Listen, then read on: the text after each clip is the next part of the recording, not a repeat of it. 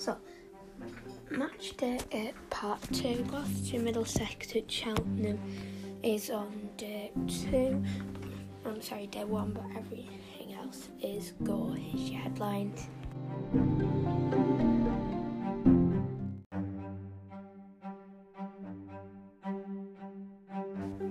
Yorkshire fighting back after bowling Northampton out for 170. Hampshire take a good score, taking Surrey 42 for 4. Warwickshire collapse opens the door for Durham. Jimmy Anderson's 1000th first-class wicket sparks Kent collapse.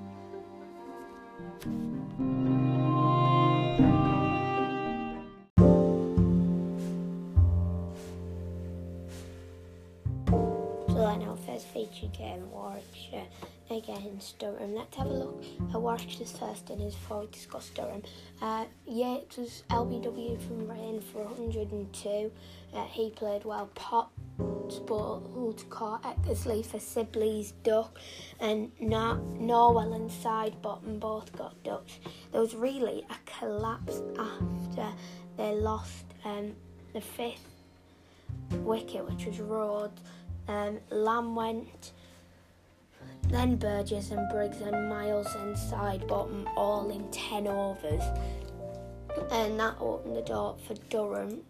They're 20 for 1 from 7 overs at the close. Bancroft 7 knocked out with 1-4 on the board.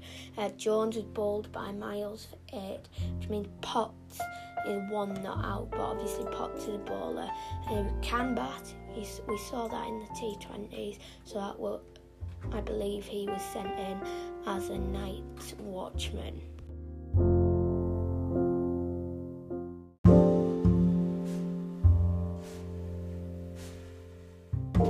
Right then, let's look at Northampton against Yorkshire at the county ground. This one was actually quite interesting on day 1.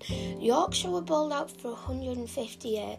Northampton fought back yesterday to 117 for 9 because one of their players, Proctor, didn't come in because he was injured. Then it was back Yorkshire 159 for 6. So this one I think could be an interesting finish. Yorkshire at the moment lead Northampton by 147. Sam North East, who they got from Hampshire, he hasn't done very well. He got 3 in the first innings and he's got 1 here. Balance put another good 26 on. Brooks 76 not out. Hill, however, couldn't take his form from the first innings and only got 13.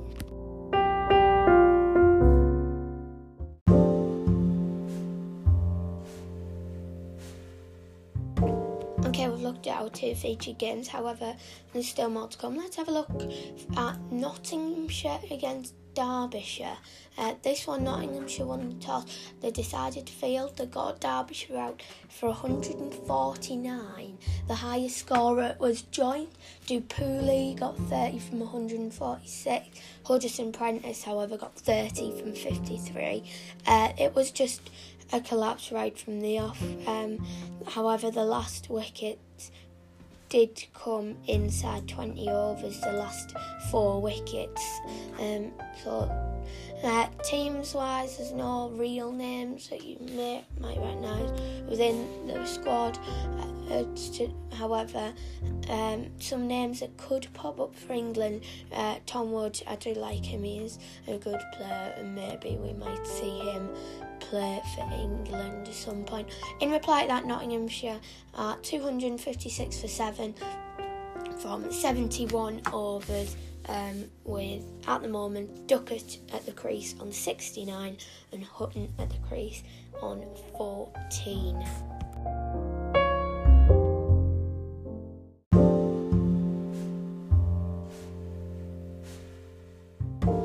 The Cheltenham Festival is underway. Gloucestershire playing their game against Middlesex there. That one is only on day 1 because it started on Monday. at the end of the day, Gloucester were bowled out 248, and Middlesex didn't start their innings last night. Hammond got 75. The two Price brothers, they put on 31 and 13 respectively. It was, well, a good performance from them. Hammond put 75 on, Worrell put 5 on, Taylor is 14 not out, and the other person at the crease, no one would be at the crease if they're all out. That's my mistake. Again, maybe a bit of a collapse. It was a good partnership. Then the last 4 wickets came in 10 overs. Middlesex's team does look relatively strong, looking at the players they have got. However, there's no names you would recognise within the team.